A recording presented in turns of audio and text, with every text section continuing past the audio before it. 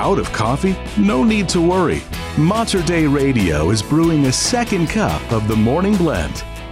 So, David, let me ask you, if somebody were to give up coffee for Lent, does that mean that they wouldn't be allowed to listen to the morning blend or the second cup? Would that be like double dipping? I don't think so. Only if it's decaf. Only if it's a decaf morning blend, you're just fine. That's right. My father gave up coffee once for Lent, and he said it was tough. That would be very, very hard. Yeah, so I don't know that I would do that. No. But there are other things that you can give up. So, we're just a few days away. It's Wednesday today. No, excuse me, it's Thursday today. Mm-hmm. So we're less than a week from Lent. That's from right. Ash Wednesday. Mardi Gras, of course, is next Tuesday. So we should definitely be well on our way in preparation for Lent this year. Mm-hmm. So I thought it would be kind of fun to have a few unique ideas for giving up for Lent this year. Okay. That just kind of goes beyond like, I'm going to give up sweets. I'm going to definitely cut back on my social media uses. Probably, altogether, I'm going to let that go. Me too. You don't. How much are you on these days, really, though? Yes. Here's one for you, though, David. Yes. This would be a tough one, but you have to give this up and do something in its place. Right. How about giving up listening to music in your car?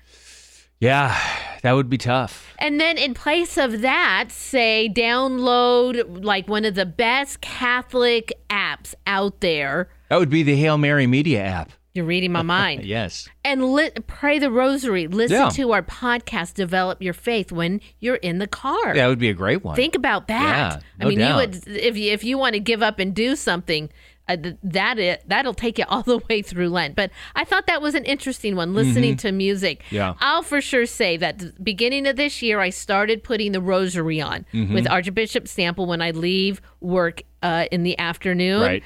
I do feel like I get through traffic much easier. Just kind of pray along and let traffic move by, and I think it works out a little better. Do you make it through the entire rosary before you get home, typically? Oh, for sure. Yeah. Oh, for sure. The rosary that's about 18 minutes, I think. Yeah. The Archbishop's rosary, so it's perfect amount of time. Yeah.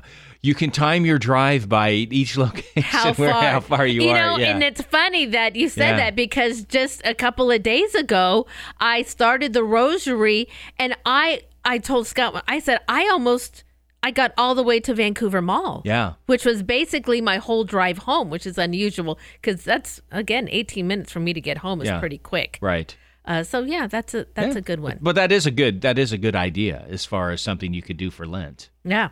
Okay. How about this one? Give up complaining. Yeah, wouldn't that be good? Absolutely. I don't know. I may not ever speak, David. I was going to say, what are you going to do? When you come in the morning. Oh man! But you think about how it just becomes part of ordinary discussions if you let complaining become a large part of it. You're sitting in the car. How often do you complain about other drivers? Right. Oh, look at this idiot. Yeah. Or whatever. Oh, sure. Yeah. No, that is a very good one too, because you really have to be conscious of what you're doing then. You have to be in the moment. You have to be present, and that's always good. Exactly. You talk about people mental health wise, all of those things, to be in the present. And that would be something that you'd have to do that. You'd have to catch yourself saying, I'm not going to say that. Yeah. Yeah, that's right. This one, David, I know you would get behind 100%. Give up clutter. Oh, yes. For Lent.